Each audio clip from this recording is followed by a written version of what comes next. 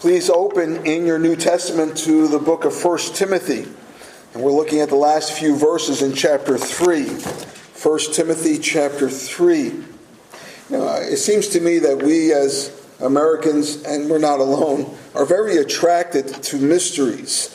If you scan through your TV channels, you'll note that there's a lot of mystery shows, whether you're talking about detective shows or mysteries that just go unsolved, things that happen in the woods or in the skies, whatever it may be. We tend to be fascinated by mystery. Just a few weeks ago, there was hundreds of people found themselves at Loch Ness, looking, of course, for Nellie, the monster, scanning the waters, hoping to find her. Finally, they did not. Of course, these days they're looking for UFOs. There's been plenty of sightings. Spaceships entering into our atmosphere and making their way across our skies and being sighted. In fact, this week the Pentagon opened up a new website in order for you to report the sightings you may see. And then there are less sensational mysteries, such as the one which I'm particularly interested in, especially since I'm headed down that way, and that's the sickening noises in Havana, Cuba, whereby CIA agents and embassy workers are becoming permanently disabled by these ultrasound sounds that are unexplainable. The last time I was in Havana, the embassy was closed. It was very quiet because of this. And of course, maybe the most famous of all mysteries, there's Bigfoot, otherwise known as the Yeti or Sasquatch. Now, a few years ago, my family and I found ourselves in this little town called Bigfoot, California. And yes, it's named after Bigfoot. And it's named after Bigfoot because it claims to have the greatest number of Bigfoot sightings in all of the world. And we were there. By the way, here in Wantage, we've had at least 2 sightings of Bigfoot right off 284 on Layton Road. You might want to go check it out. We have at home, and every winter I promise I'm going to find it, dig it out, and I never do. And the older I get, the less likely it will be. But it's plastic Bigfoot shoes. And one day I'm going to put them on and I'm going to run across people's lawns.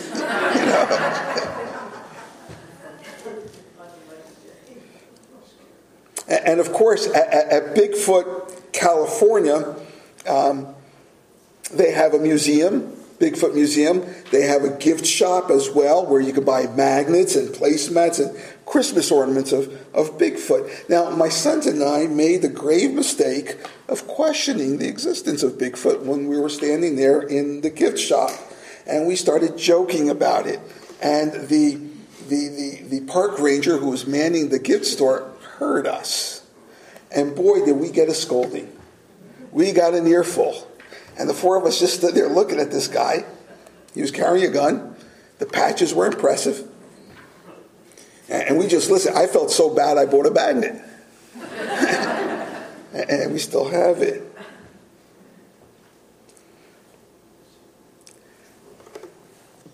Later that Sunday, I should say, that we were in church. And as we were in church, we were just sitting around talking to people after church. And one fella actually admitted, he said, all those sightings are my brother-in-law who puts on this ghillie, which is a camouflage suit, and he runs through the woods on the weekends. And people say, oh, there's Bigfoot. And of course, this fella's life is in danger. His brother-in-law is very concerned for him because he's afraid somebody's going to take a pop at him in the woods one of these days. I just found that very interesting. We love our mysteries. But the greatest mystery of all is listed right here in these verses. The greatest mystery that we can ever consider is listed right here. It begins with verse 14 of 1 Timothy chapter 3. Let me read the text to you. It's just a few verses. I hope to come to you soon. This is Paul writing, right? He's saying to Timothy, he says, I hope to come to you soon, but I'm writing these things to you so that if I delay, you may know how you ought to behave in the household of God, which is the church of the living God, a pillar and buttress of the truth. Great indeed, we confess, is the mystery of godliness.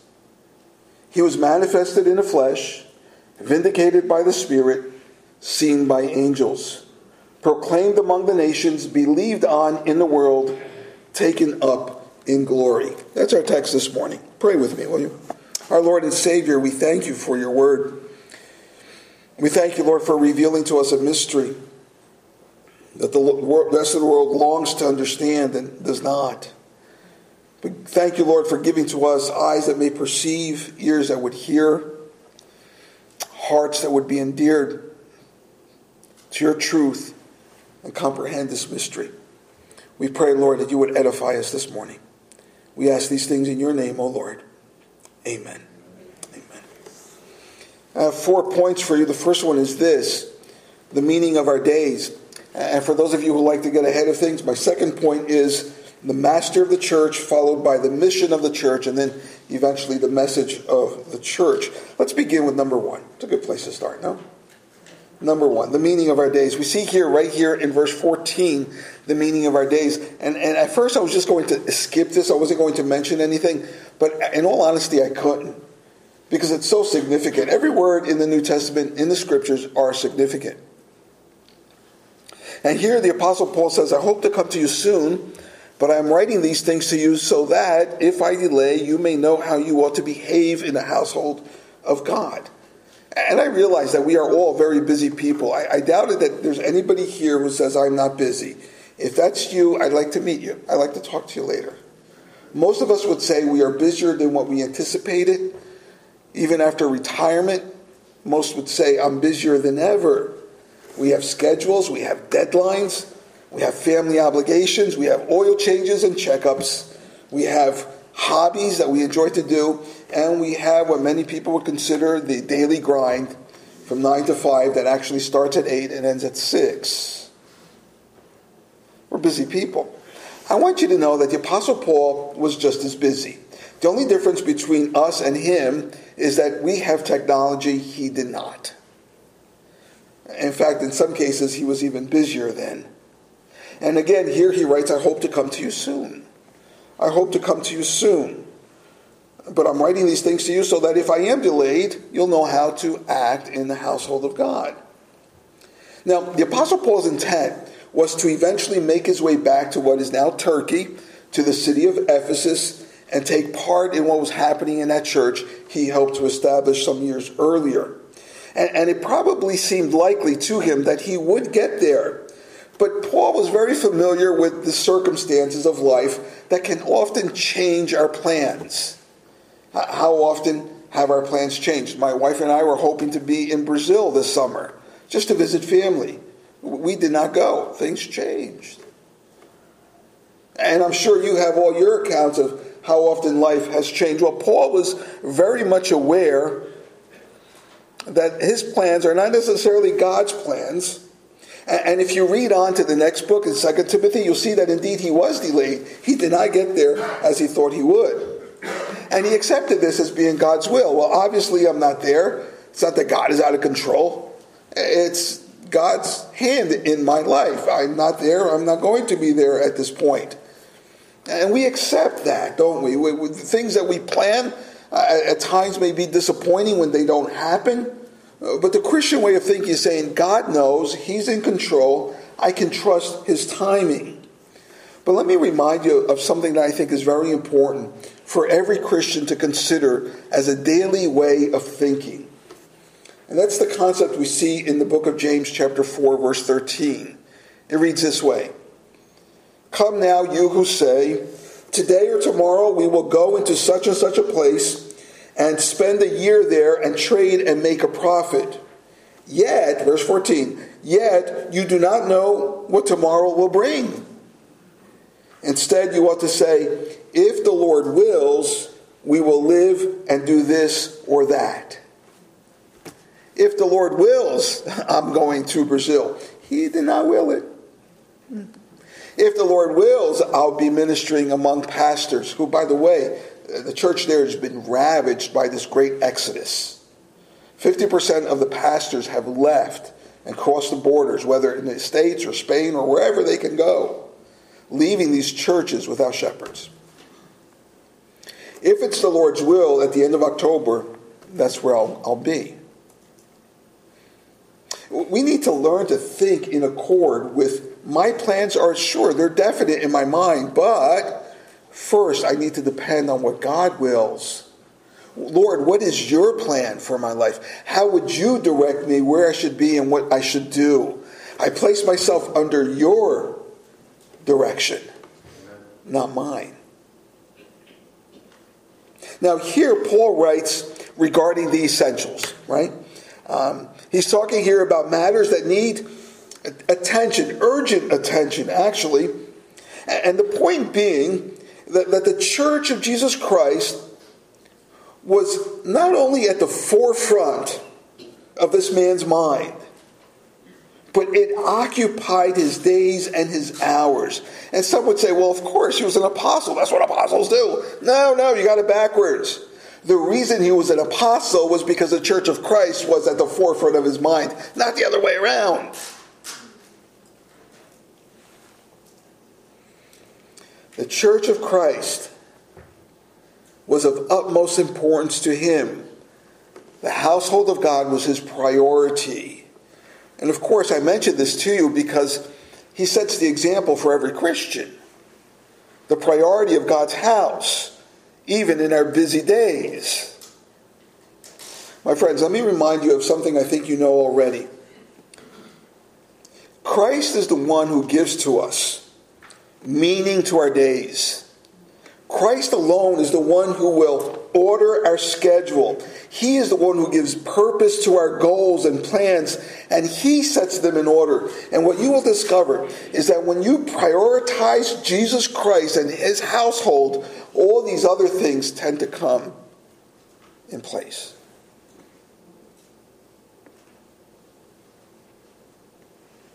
That's point number one, the meaning of our days. They're found in Christ. Secondly, what you'll see here are in the following phrases that I read to you earlier, Paul explains why the church is his priority. Why is the church his priority? He just said it is, but why? Well, take a look at verse 15. There we see that Jesus Christ is the master of the church, that God is the master of the church. Look at what he says, quote, how you ought to behave in a household of God. Verse 15. How you ought to behave in the household of God.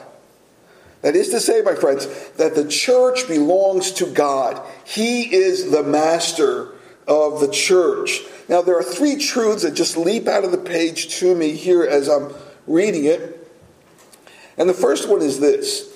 The Apostle Paul is speaking of the household of God, not the house of God. He's not talking about this building.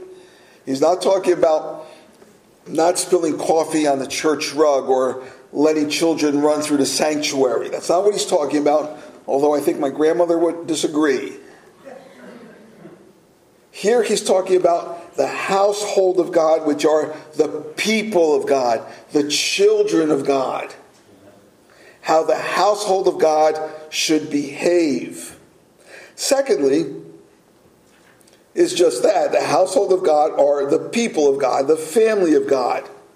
And so what Paul is doing is giving us, them then, but us now, giving to us, his church, instructions on how to live as the people of God.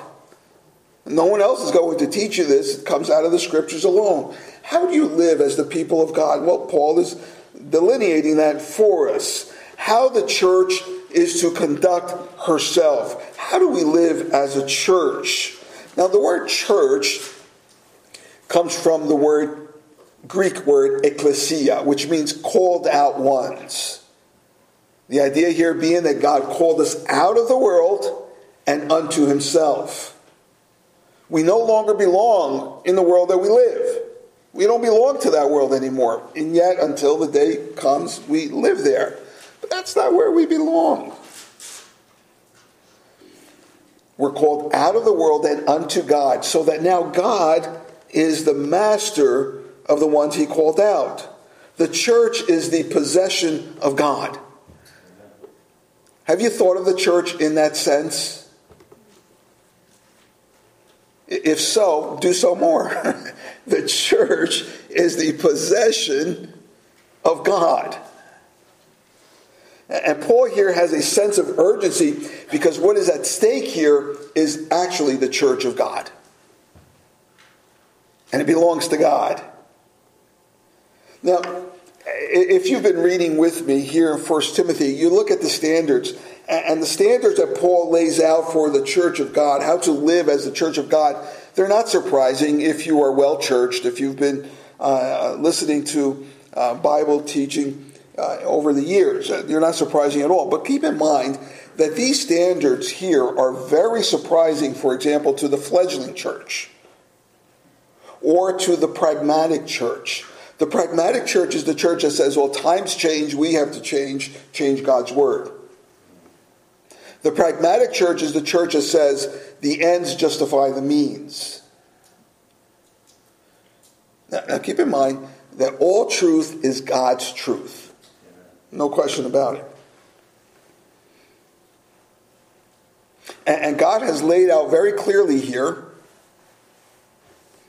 that we are to abide by his standard. Because the church is not yours. The church is not mine. And people often refer to my church. Honestly, it's not my church.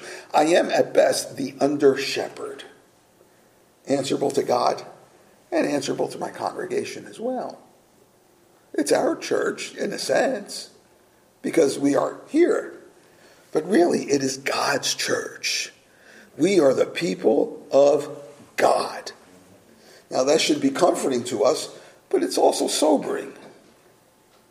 We belong to God. There's a particular expectation. And thus, we should not neglect the church of God. We should not treat it carelessly. That is to say, that when it comes to the household of God, we want to be timely. We want to be invested. We want to be wise about it. We want to be very watchful. We want to be gentle with the household of God. We want to follow the directions in regards to the household of God. And of course, those directions are found only in the Scriptures. Here's a third truth for us to consider, still there in verse 15. It is the church of God, but notice here it says it is the church of the living God. The church of the living God.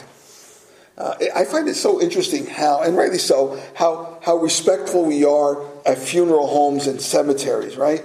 There's a particular decorum that's expected where in either one of those, we don't run through the cemetery high-fiving everybody saying, wow, that was a great funeral. Of course not. When you get to the viewing at the funeral home, you don't scream out, hey, Joe, long time I haven't seen you. I haven't seen you since the last funeral. Of course you don't do that. And yet, these people are dead. You're there to honor them, but they're dead. They will never know that you're there. It's the right thing to do, especially for the family, but they'll never know that you're there. Notice, my friends, that God is not dead. He is alive. How much more then should we handle the household of God properly? With respect, with devotion, with zeal. The household of God. The church belongs to the living God. That's right, the God who watches us. The God who receives our worship. The God who's blessed by his church. You know, we want to be blessed by God, and we have been. But understand this, we as God's people bless him when we worship him. The God that interacts with us, the God that intervenes in our life on behalf of the household of God. And get this, he is the same God who has promised that one day he will return for his household. The church is a priority because she belongs to a living God. Richard Sibbes puts it this way. The church of God is a household of God A company of people, get this, a company of people that God cares for more than all of mankind. Do you feel privileged? You should. The church of God are the people that God cares most for. And he's called you to be a part of his church. Let's take a look at point number 3, the mission of the church. Still there in verse 15. We see here the mission of the church. Notice Paul writes in regard to the church, he says, she is, quote, a pillar and buttress of truth. A pillar and buttress of truth. The church alone has been extended the redeeming truth of God. Nobody, nothing else, no other institution in this world has been given God's redemptive plan. The story by which you can escape not only the flames of hell, but better yet, that you can know God and know new life. That through Christ, you can be born again. Only the church has that mystery. Only the church has that truth. It is definitely a privilege. It's also a responsibility. Take care of what God has given to you. Both the pillar as well as the buttress are foundation structures that will support a building. Truth hangs from the church, and truth is held up, supported by the church. The mission of the church is to support and uphold truth. If we don't do it, who will? That is the job of the church. That's our mission, to uphold truth. All truth is God's truth. All truth finds its origin in God, a God who does not change. Whether you're talking about religious truth or scientific truth or ethical truth or philosophical truth, scientific truth, whatever truth it is, it originates in an unchanging God. And so truth is cemented in the unchanging nature of God. And we are to extol that truth. One writer put it this way. He said, each congregation has in its power the ability to support the truth by teaching it and living it. You support the truth. How? By teaching it and living it. You are the pillar and the buttress. We together are the pillar and the buttress of truth. Now we are just one pillar of many around the world. But we are a pillar. In a postmodern age, we are told that truth does not exist. We are told that truth does not exist, and if it does, you're never going to find out what it is. It's impossible to determine, which would then render the church rather useless, right? What good is a church who upholds the truth if truth doesn't exist? Well, truth does exist. And as we all know, truth can be known. How do I know we all know truth exists? Well, we all look both ways before we cross the street. Why? Because truth exists. God's truth is the seed of the church. Everything we are, everything we ought to be, breeds from the truth of God. And the truth that created new life in you is supported by the church of Jesus Christ. That's how important church is. Keep in mind then, if what I'm saying is true, and it is, keep in mind then that every lying word, every cheating eye, every slanderous comment, every raging temper, every greedy heart, every time we do these things, we are chipping away at the bricks of the pillar of truth. That's why it's vital that we live according to the truth of God and that we uphold it, not chip away at it. the church. God indwells his church. God uses his truth to propel his church. Look at what 2 Corinthians 6:16 reads. It says, "We are the temple of the living God. As God said, I will make my dwelling among them and walk among them. And I will be their God and they will be my people." Who? Church.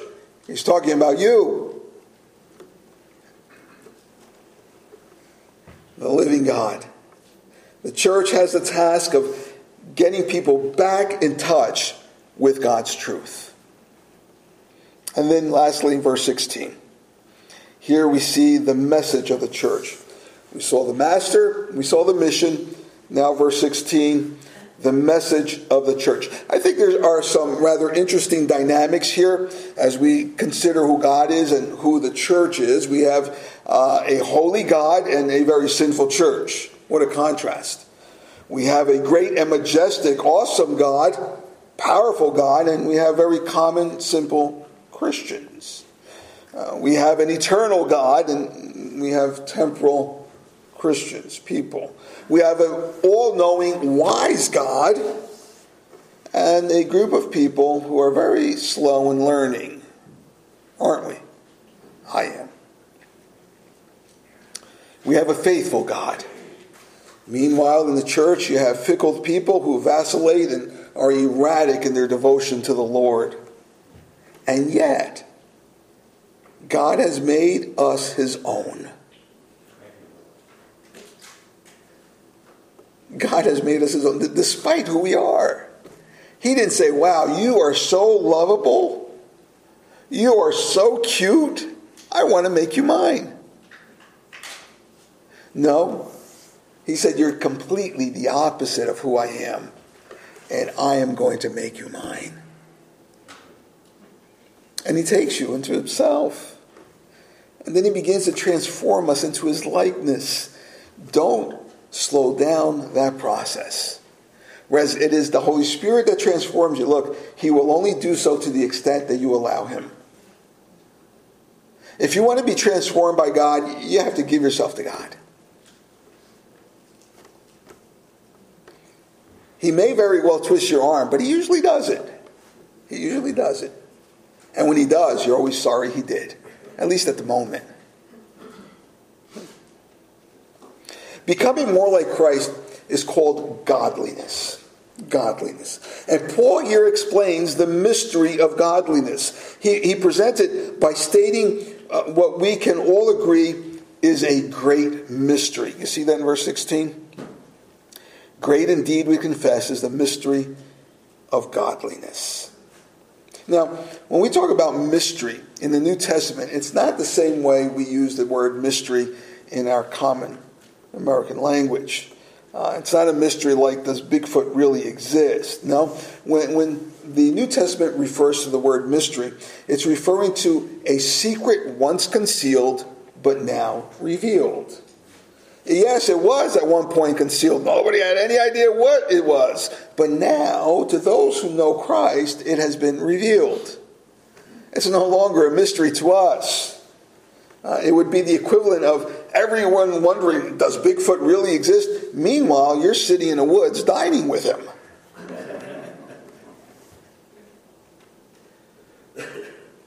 Here is the grandest history mystery. We cannot think of it often enough. Again, Sibbs writes, it is the life and soul of the Christian. It is the marrow of the gospel.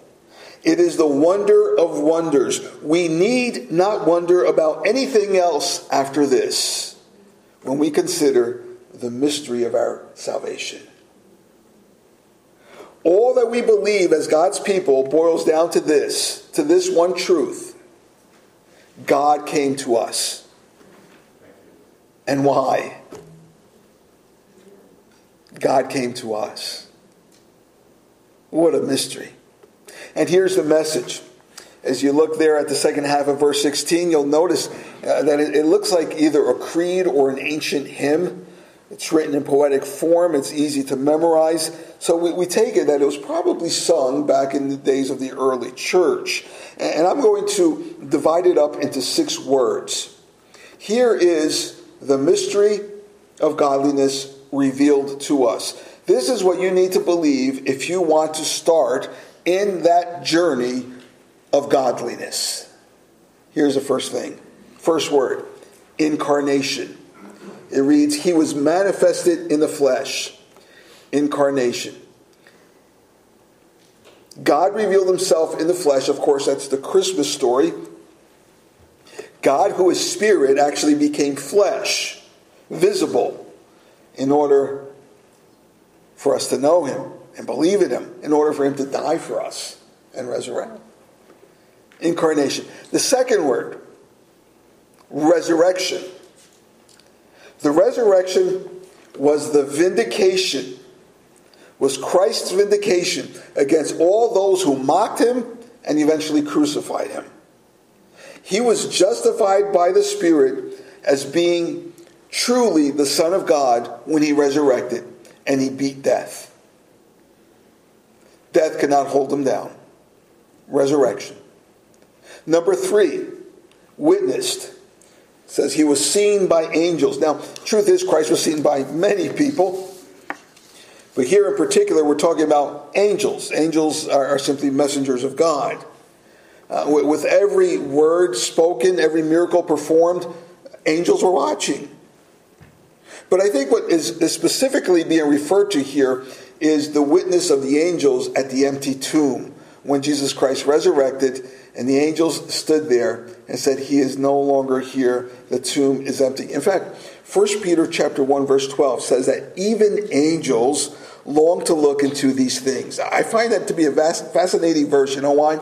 Because it conveys the excitement of redemption. Realize that angels cannot be forgiven and redeemed, but you can.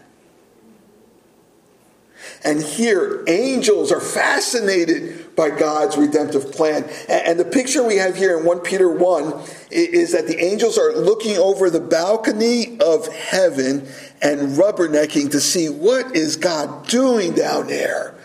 This is exciting. It's fascinating. Oh, that we would be so fascinated. Number 4, promised, rather proclaimed. It says here that he was proclaimed among the nations. Now, the disciples, I think, did a wonderful job taking the gospel to various parts of the known world. We know of Paul's various missionary trips. Tradition tells us that Thomas went to India. Peter went to Antioch. Tradition tells us that his brother Andrew went into Greek communities, and that Matthew went to Africa, in particular Ethiopia, and there he was martyred. The scriptures don't tell us that, but tradition does. Whatever the case, the word got out. The gospel got out around the world today. But I believe that Christ was first proclaimed to the nations when over 500 gathered during the Passover week and witnessed the resurrected Christ. 500 witnesses came together, people from all around the known land, and witnessed the resurrected Christ. And there he was proclaimed to the nations. Word number 5, believed. It says he was believed on in the world. People saw with their very own eyes the fulfillment of the promises Christ made. You'll remember John chapter 2, Jesus Christ is standing at the temple and he says, this will be torn down and I will build it back up in 3 days. And they laughed at him and said, it took more than 4 decades to build this temple and you're going to do it in 3 days? What a jerk. But if you read on, you see he was not talking about the building. He was talking about himself. The building was just a picture of Christ. And indeed he did. In 3 days, he built it back up. He resurrected. And so people believed when they saw the evidence. It's hard not to believe in Christ when you consider the evidence. Consider the evidence. And lastly, number 6, he ascended. He was taken up in glory. Acts chapter 1 verse 2 speaks of how Christ was taken up. And now he is seated in his proper place as God over the universe. Ascended. Ascended. And it is from that throne that he will return for his church. And from there he will judge the nations. My friends, what we have here in these 6 words are the content which begins this journey of godliness.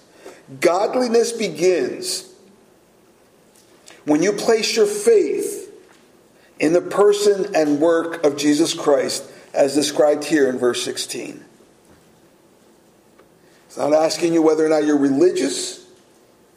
It is asking whether or not you believe in the Lord Jesus Christ. That's the mystery of godliness. If this mystery is no longer a mystery to you, a hearty amen. If it's still a mystery to you, I would love to talk to you and help you better understand what it means to know Christ as your Lord and Savior and to experience new life in him. So that the mystery of godliness will no longer be a mystery to you. Now, the scriptures are very clear in 1 Corinthians that this very truth, that what I just talked to you about, for the Gentiles, it is foolishness. To the Jews, it's a stumbling block. But to those who believe, it is the power of salvation. It will transform you. And that's why the church exists. The church exists because of this particular truth. And more. Truth that builds on this truth. And thus it becomes a priority. Let me ask you, if for the Jews it's foolishness, if for the Gentiles it's foolishness, for the Jews it's a stumbling block, what is it to you? This gospel message, what is it to you? What do you do with it? What have you done with it? You need to answer that question. Well, my friends, the meaning of our days is in Christ, as it is reflected in the bride of Christ, the church.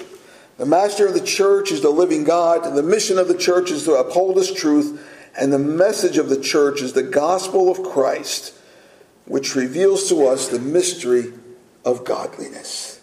I thank the Lord for taking the mystery away. Amen.